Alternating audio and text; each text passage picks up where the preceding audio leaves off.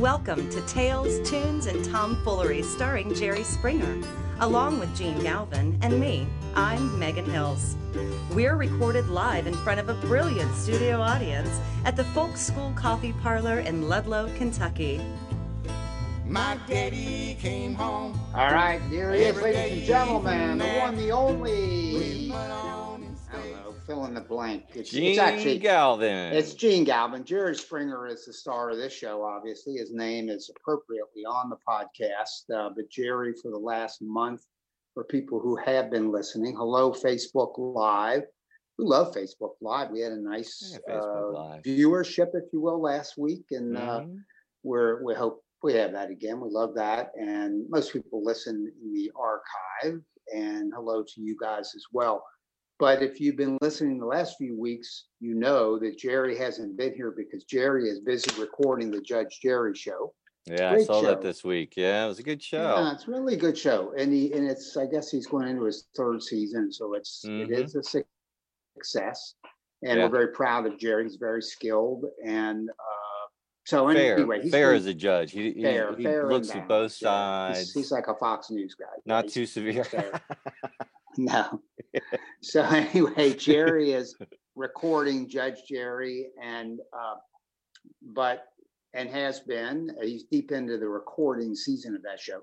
But he will be back next week along with Megan Hills in our usual format.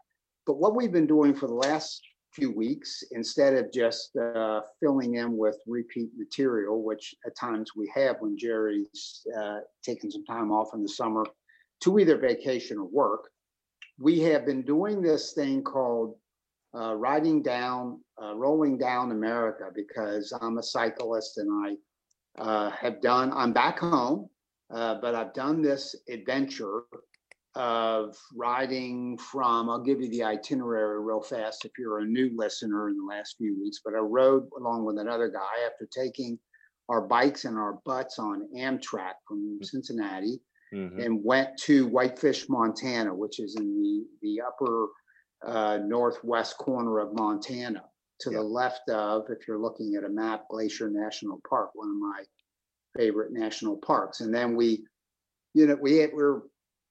call it bike packing. So we're carrying all our gear. We didn't sleep in motels, but maybe a time or two.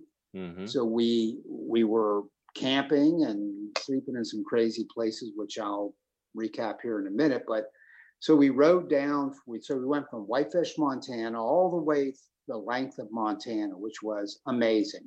Incredible. And entered Yellowstone National Park, went through there, went through the Grand Tetons, which are right below them, National Park. That took us into Wyoming. We went as far as Jackson, Wyoming. Then we rented an SUV at a price per day that my wife must never learn. That's why you drove 24 hours a day to get to Illinois. We busted ass. She must never learn what that costs. She must never. So anyway, we rented this vehicle, and they said, "Oh yeah, it'll probably take her," from like a big car rental company, a big corporate SUV, this big ass thing. Full leather, it's very cool. Yeah. And folded all the seats down, took the bikes apart, put them in the back, and we went straight through, including a huge ass storm at night, and just kept driving, switching drivers, and we went to Marion, Illinois, in southern Illinois, and we found a little remote airport that had a rental, the same company. Dropped the car off, packed up the bikes, and then rode down to, Goreville, Illinois, and then rode across the bottom of Illinois into Kentucky, and then rode through all of Kentucky to Berea and came home. So what was our total mileage? We did about 1,100 miles. We thought we were going to we changed the itinerary. The original plan was to go from Whitefish to Albuquerque and stay in the Rockies the whole time. But we realized we had no exit plan. And that was becoming a problem. We didn't know how we were going to get home from the West. My wife, with my bike rack and our SUV, was pretty clear she didn't want to drive all the way out west to get us home. And those temperatures were pretty extreme. and they're pretty high out there. Although when we were in the upper elevation, a lot of times we got the Yellowstone. It was in the 30s at night. It was frankly wonderful. Yeah, and we were riding. And part of what I wanted to do tonight, just to, kind of look back on this for those of you who are interested. And I know not everybody who would tune in any podcast is interested in this outdoorsy stuff, but there are some people who are. I know I sure am. And I would listen to this kind of stuff. And so those of you who choose to listen, appreciate it. And here's some stuff that you may find interesting. It was an amazing journey. I got to tell you, and I usually don't talk about my age much, but I'm 78. So I didn't meet anybody as old as I was. I was definitely the oldest rider out there this summer on this thing called the Trans-America Bike Trail. And I'm not saying that to boast, because everybody's got their things they can do. Some people can do this, some people can do that. I'm stupid enough to think that it's fun to ride a bike for 1,100 miles. We were going to go to Albuquerque, which was about 1,200. So we went instead, sampled a big chunk of the West, and then sampled a big chunk of the Midwest. And by the way, in my opinion, and I live in Kentucky, I'm a Northern Kentuckian. Kentucky is as beautiful as Montana, yet totally different. Mm-hmm. They're beautiful in different ways, but it's so green, verdant, and undulating, and mysterious around every corner. And it's a little sleepy back roads. Good God, in Montana. Because if you look at a map of Montana, dude, there's only certain ways you can get through Montana because of all these ranches and wild land owned by us, by the people. Okay. So they'll put a 2-lane road through Montana and Wyoming, and it is kind of, moves around a little bit, but it's somewhat of a straight line. And then they set the speed limit at 70, which means everybody's going 80. And it's insane. Yeah, Kentucky is not like that. Kentucky and Southern Indiana, Southern Illinois is more pastoral, sleepier, quieter. Right. It's just very beautiful. Now, where was the biker that got struck? Where was he struck at? So let's talk about this guy, Ryan. We met Ryan. Let me see if I can remember. We laid over. We used a hotel maybe 2 times, motel. So we were in, I can't remember the towns, outside of Missoula, south of Missoula. And so we stopped in this little town. We went to a Super 8 motel or something, and we stayed in there. And in the morning, we're going out to load our panniers, saddlebags onto our bikes. And in the lobby, I saw this recumbent. Now, a recumbent is a bike. In this case, it was a 3-wheel recumbent. So there are 2 wheels on the back, 1 wheel out front. You sit in what looks like a lawn chair. It's not, but it resembles that. So it's real comfortable. You got a good back brace, good back position. You kind of lean back and you put your hands on 2 vertical handles. And when you push those, you can turn that front wheel side to side to steer it. Interesting. Your legs are out ahead of you. The chain runs the whole length of the bike to the sprocket, to the back wheels. Yeah, it's rear wheel driven. And you go, so that's what it is. So they go much more slowly. Yeah. But here's a key point. They occupy much more real estate on a road because a 2-wheel bike, you're obviously balanced on it, and it's 1 wheel in front of another. Right. And you can put the front wheel on the white line on, let's say, the right side of the road. There's another white line on the left side. In the middle, there's a yellow stripe. And you can put your front wheel on the white line. We did this for hundreds, 1,000 miles. And you just stay right on that white line because there may be no berm. Often in, let's say, Montana, the right side, if you go off the road, you're going down, maybe not a cliff to your death, but you're going down the hillside. Because you're maybe on a mountain. So, but a recumbent must, because it has 2 wheels on the back, occupy the lane. We call it taking the lane. If you got to take the lane, that means you're going where cars who are behind you are going the same direction, and they got to pass you like they're passing a car. Who has the right of way?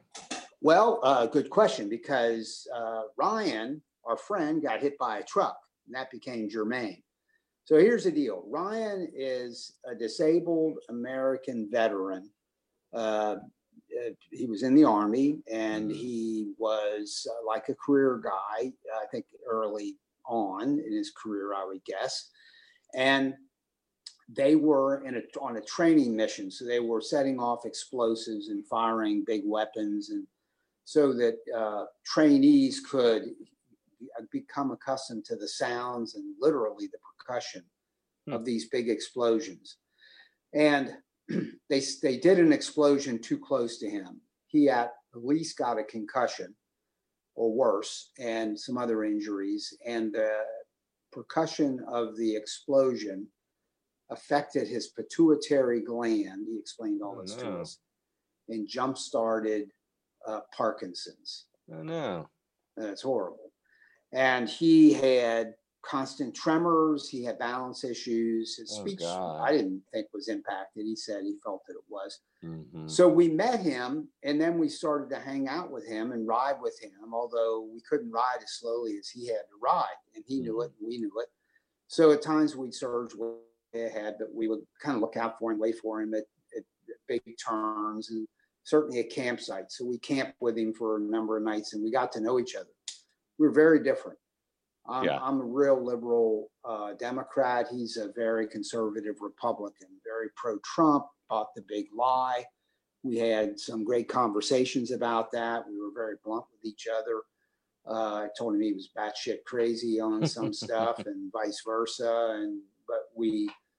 But there's just, I suppose, a thing among a lot of endeavors, including bike touring, where you got all that.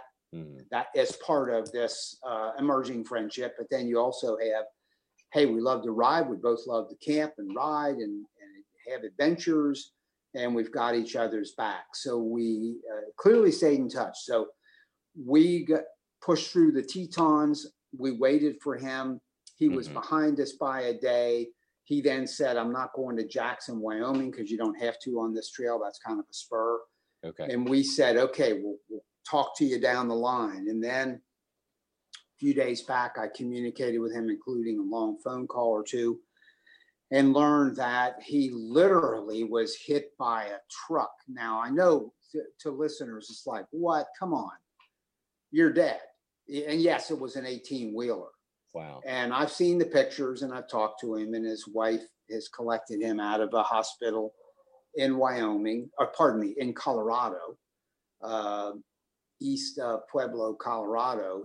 He would have trouble getting over these mountain passes. He literally sometimes couldn't do it because of his Parkinson's. Oh. So he was not opposed to hitching a ride and getting over a mountain pass and then just picking it up. And he never lied about his miles. He'd say, I got to ride over this pass and that pass. That's why so he drove the 3-wheeler, because he had the Parkinson's. He had to. He used to ride 2-wheelers, and he had to go to a 3. That is correct. And so he was outside. He was east of Pueblo, Colorado, on a 2-lane road with people flying, and a truck hit him, and it clipped the left back part of this recumbent. When it did, as far as he knows, because he blacked out in this, it catapulted him end over end in the air, and he landed in a ditch, destroyed his helmet. And so that tells you why you wear helmets, because it didn't kill his head. He broke his arm. He dislocated a knee. Obviously, he had abrasions and stuff. Oh, man. And it ended his ride. So did the trucker run? He did not. He stayed. He cried, according to Ryan. He went to the hospital with him. He faces, Ryan thought he was charged by the police, but Ryan was more concerned about taking care of his own affairs. And but so, that'll all play out the way it plays out. Ryan went home. He's already talking about re-equipping this specialized bike to go back out. He goes back out. I would hope to go out and, pick up and ride a little bit with him and do the same kind of leapfrogging we did with him. Yeah. So for those of you who remember me referencing Ryan, that is my sad report on him. He is not by any means dead. There's no permanent damage, but it was a horrible experience for him, as you can imagine, of being taken away in an ambulance. And he sent me some pictures of his bike. I did a post on my own Facebook page. Ryan, if you're listening, God bless your brother, and heal, and let's keep talking, and maybe we'll go out and do some more riding. So that trucker he was supposed to avoid his bike, even though the bike was in the driving lane. That is a great and proper legal question. I'm not an attorney, but I have heard, and Ryan believes, and he has heard, that a cyclist has the right of way. You have to, and by the way, you see, everybody listening has seen, and I saw lots of hundreds of them, official signs in multiple states that say share the road, and there is a picture of a bicycle. Have we all seen that? Share the road. And that's there for a reason. And I'll bet that if I was a lawyer or a politician, I could go back to those state legislative records and find that there was some point in which they voted officially that cyclists have a right to be on those roads. And here's what you cannot do. You can't just force them off the road. No. And say, hey, I'm a trucker, I'm out here working, making my living, and just squeeze you off the road over the side of the mountain. They cannot do that. Well, so they would get in so much trouble anyways. Insurance, all that stuff, they would be in so much trouble. They would lose their livelihood.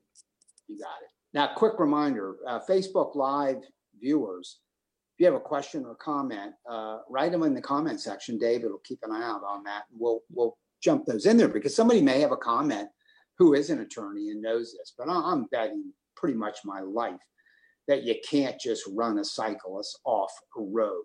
You cannot do that. Michelle Reusing says, Gene, I'm glad you had a safe trip. Harold Tucker is watching, and his wife, Debbie Bogenschutz, is watching. Excellent. I know those guys well. I love those guys. So anyway, you have to share the road. And what we found, and I'll tell you this, because for people who either ride bicycles, and I've come from motorcycles, that's a different world, because there you're out with the traffic at the same speed as traffic. With a bicycle, you're not, you're off to the side. And Dr. Larry Gray and I rode, very politely to the right of any lane we were in. We weren't like dicks where we were, I can ride in the middle of this lane. No, we didn't do that. So, but you still have to kind of wait your time to make your pass if you're not going to be rude to us and almost brush our shoulders. So, but with this three-wheel recumbent, it's a little hard. So here, by the way, here's what Ryan said, the trucker said, that he rolled up on him and he claims he didn't see him. And then when he finally did, he tried to pass him. And imagine this big, long tractor trailer. He tried to pass him, but then another trucker was passing him on his left because he kind of slowed down. So he stated that he didn't have anywhere to go. And then he clipped Ryan. So who knows? I wasn't there, but I had a few cases, mainly in Montana, but they were so rare that they're hardly worth mentioning, where a trucker would blow the horn or express some like, get the hell off the road. Very rare. And clearly when you got into the national parks, everybody was on vacation. So I was just on vacation in a different way. I want to mention the national parks. This is something that I just kind of can't get out of my mind. I'm so enthusiastic about it. I love national parks. I love state parks. I love parks, period. I just love the idea of it. Everybody does, obviously. But the idea that you can roll up to a place like Yellowstone, and the Tetons were even more beautiful. I've been to both before, but I'm reminded how exquisite they are. And when you roll up to a national park And this season, this summer, in the summer, and especially during a COVID rebound, when the outdoors are filled with people who are anxious to get, back out into their lives again. And there are big signs saying full, campgrounds full. It is so cool to ride in on a bicycle, and you could do the same walking, and have rangers smile and wave you in.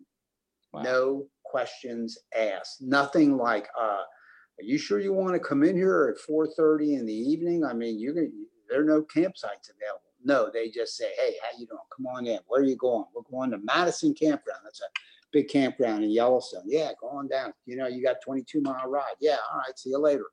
We get there and they say, rangers and more rangers, hey, how you guys doing? Doing fine. There's the hiker biker campsite right over there. Then we go over there and we find it's mostly available, not filled. It's just amazing at the treatment of cyclists and how friendly, how different it is if you are in fact a cyclist. So hats off to all the rangers, and that included state parks. In a state park in Montana, we camped in a city park in Springfield, Kentucky, multiple city parks. It was, where we slept every night was always part of the fun. Slept in churches, slept in firehouses, camped out most of the time. And it was, it's just really cool. I've had some people say, what kind of bike do you have?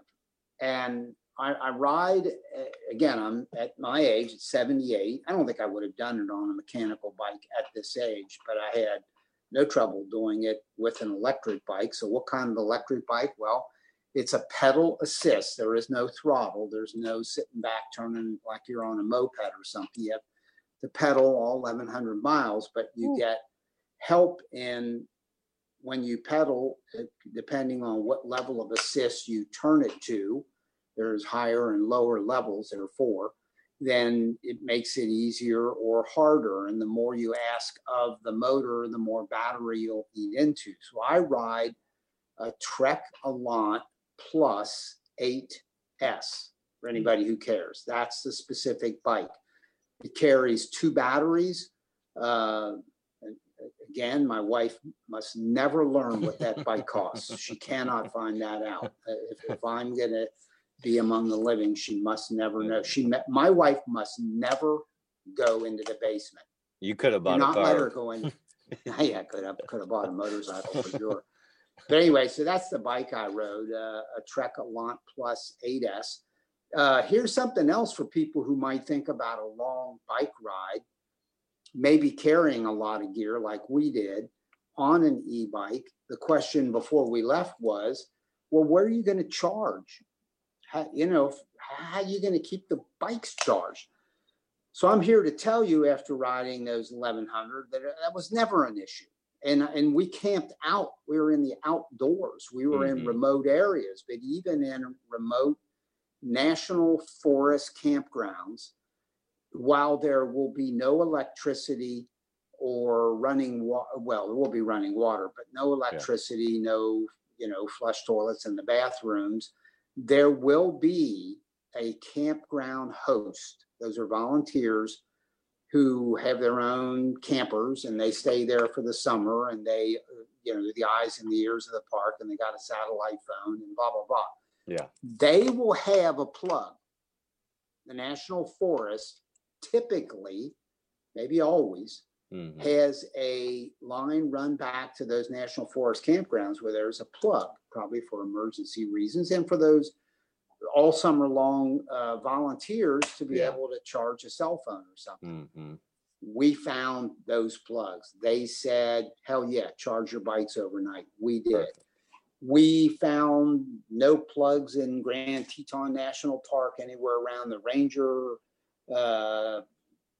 building, but in the bathrooms there were electric lights and there was a plug on the wall, and we took the batteries off one at a time and took them into the bathroom, plugged them in for hours, unplugged in the middle of the night, one plugged in the other. We found plugs wherever. If you are resourceful, and if you're an e-bike rider like me, you know how to find plugs. And all we need is a 120 plug. It's not like a Tesla.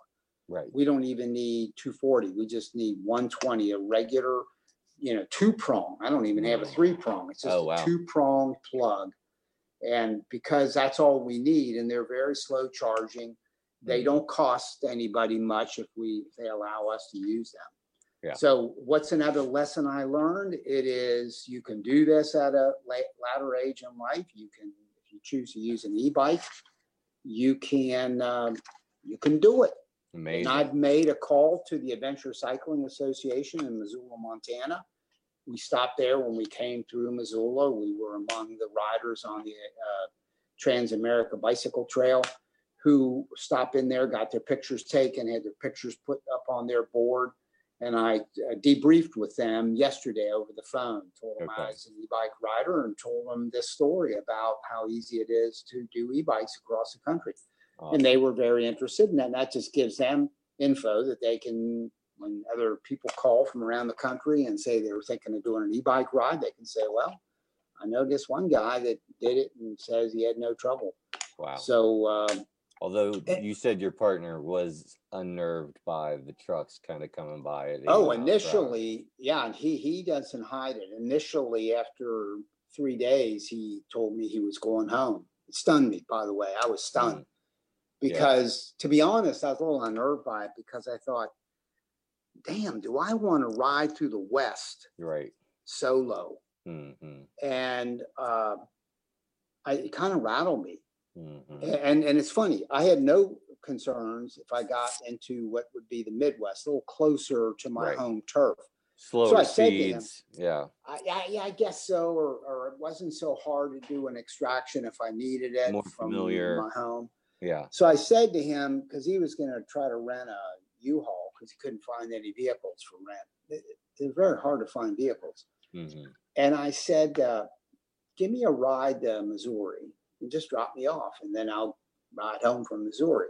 And then it turned out that, he was ready to go. He had a truck lined up. Oh. And then I said, hey, let's ride south and get a little farther into Montana. And then let's backtrack to Missoula where the truck is arranged. Let's surge down the trail and then we'll backtrack. Yeah. And he said, yeah, let's do it. Because I said there's about 70 miles coming up that are on a bike trail. And we did that. And then when he got farther down the road, he adjusted to both the heat and the road riding. Yeah. It's freaking him out. Road riding, I've done so much of it, it doesn't. I'm more used to it. And you were saying that you kind of get desensitized to the amount of noise that's as you're traveling, because that's an 18-wheeler. That's a lot of noise, and you feel the wind, the force of the wind as they're going by you. Absolutely do, and you really learn to use. You got a mirror on the left side of your bike. There's not one on the right because you don't need it. But every vehicle behind me, every time I took a peek to see if it was a dickhead or a normal trucker. Right, because you got your little rear view mirror. Yeah, and I could see if they were swaying off to give me space, and I just relax. If they were cutting it close, and occasionally they did, then I'd brace for it. And you got to brace for the wind, the blast of the wind on these 18-wheelers. But you desensitize to it, and it's just not a big deal. It really becomes not a big deal in road riding. And Larry's a tough guy. I mean, he's been to Alaska and bear country with you. He's very, very, very experienced outdoors. That wasn't the issue. It was this new mode of travel. But to his credit, he adjusted to all of that and figured all that out and did every mile that I did and did a few extra because he forgot something once and had to double back and get it. So he did fine. And by the way, I wanted to get on this Trans-America bike trail because having hiked the Camino Trail in Spain and a lot of sections of the Appalachian Trail, there is, I know, on these trails, a community that's out there. And just think about this. And again, some people may get into this like me and others may not, but it's kind of fun to talk to these people. Everybody's got a story. And so we would talk in the middle of a desolate 2-lane road in Montana or Wyoming or Kentucky and stop right on the road off to the sides and talk across the 2-lane road to people going the other direction and have long conversations with them. You know, where you go, where'd you start, where are you going to finish, where are you from?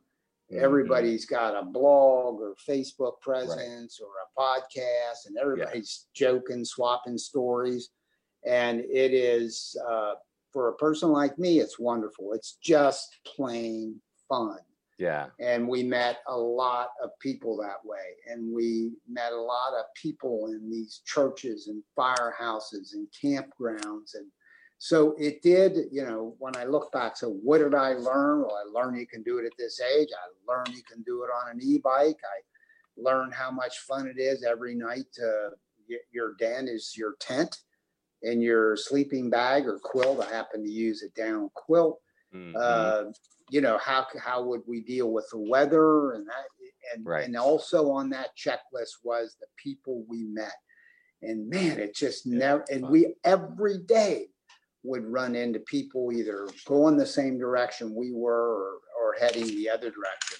That's great. So I don't know, in summary, and then politically, let me just touch on one other thing. So we were in very red states, Montana and Wyoming, and yet we met liberal Democrats in both of those places because not everybody's any one thing. So a state can be, you know, Montana can be a state that will go for Trump clearly. Yeah. But at the same time, it has a Democrat senator and voters. If you talk to any bike riders, as we did, who came from cities, whether it's Butte, Montana or Great Falls or Missoula, they're all Democrats.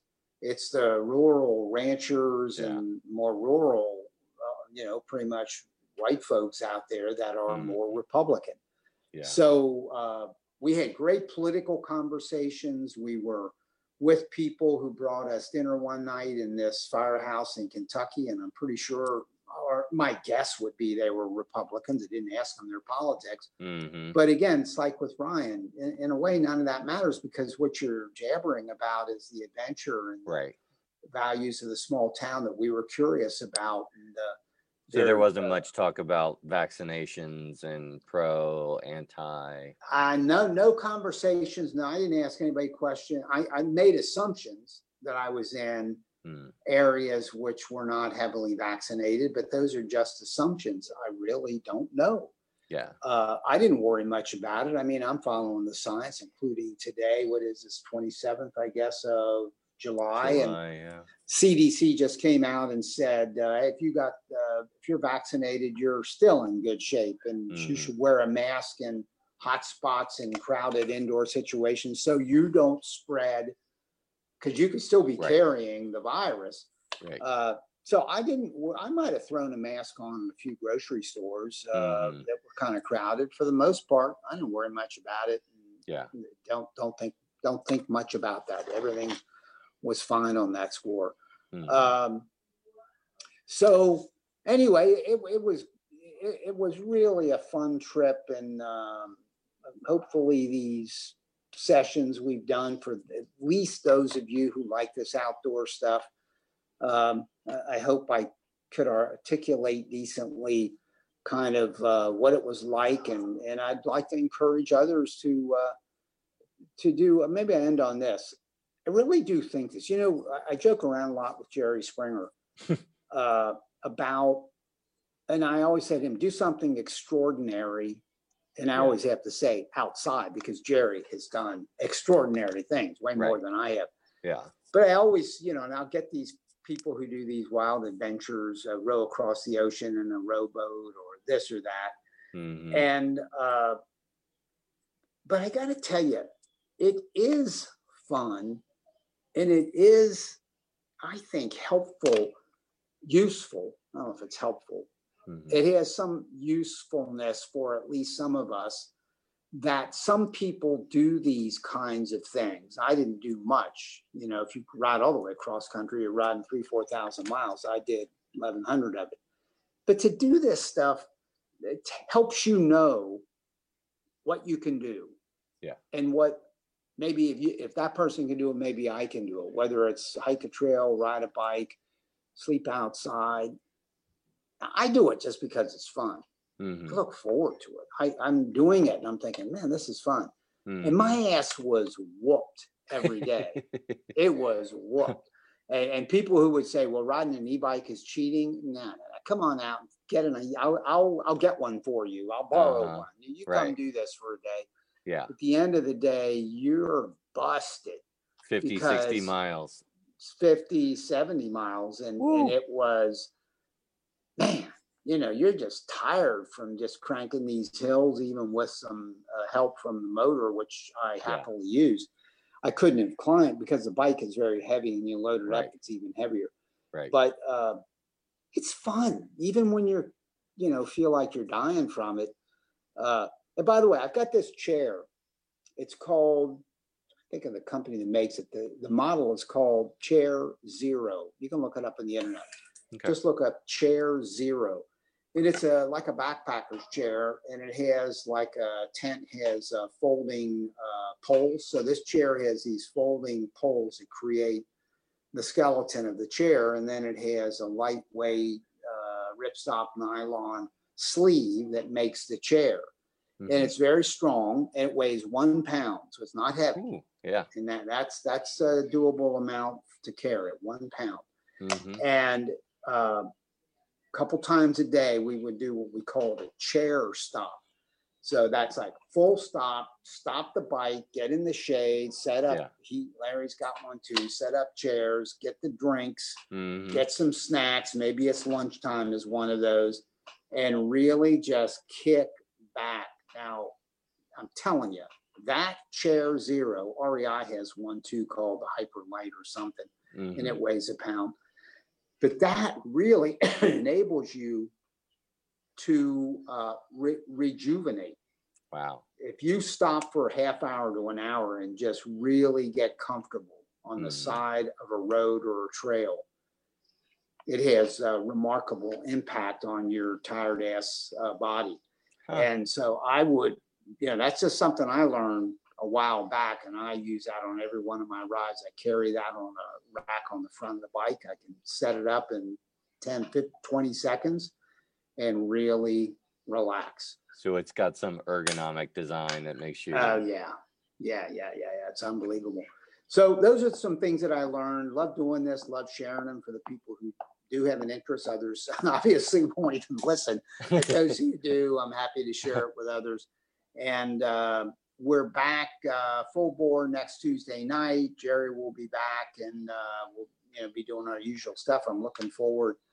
There's so much for Jerry to talk about politically, because that is really the nature of this podcast. I'm anxious to hear him talk about this January 6th insurrection, set of hearings that are happening in Congress. And there's a lot going on.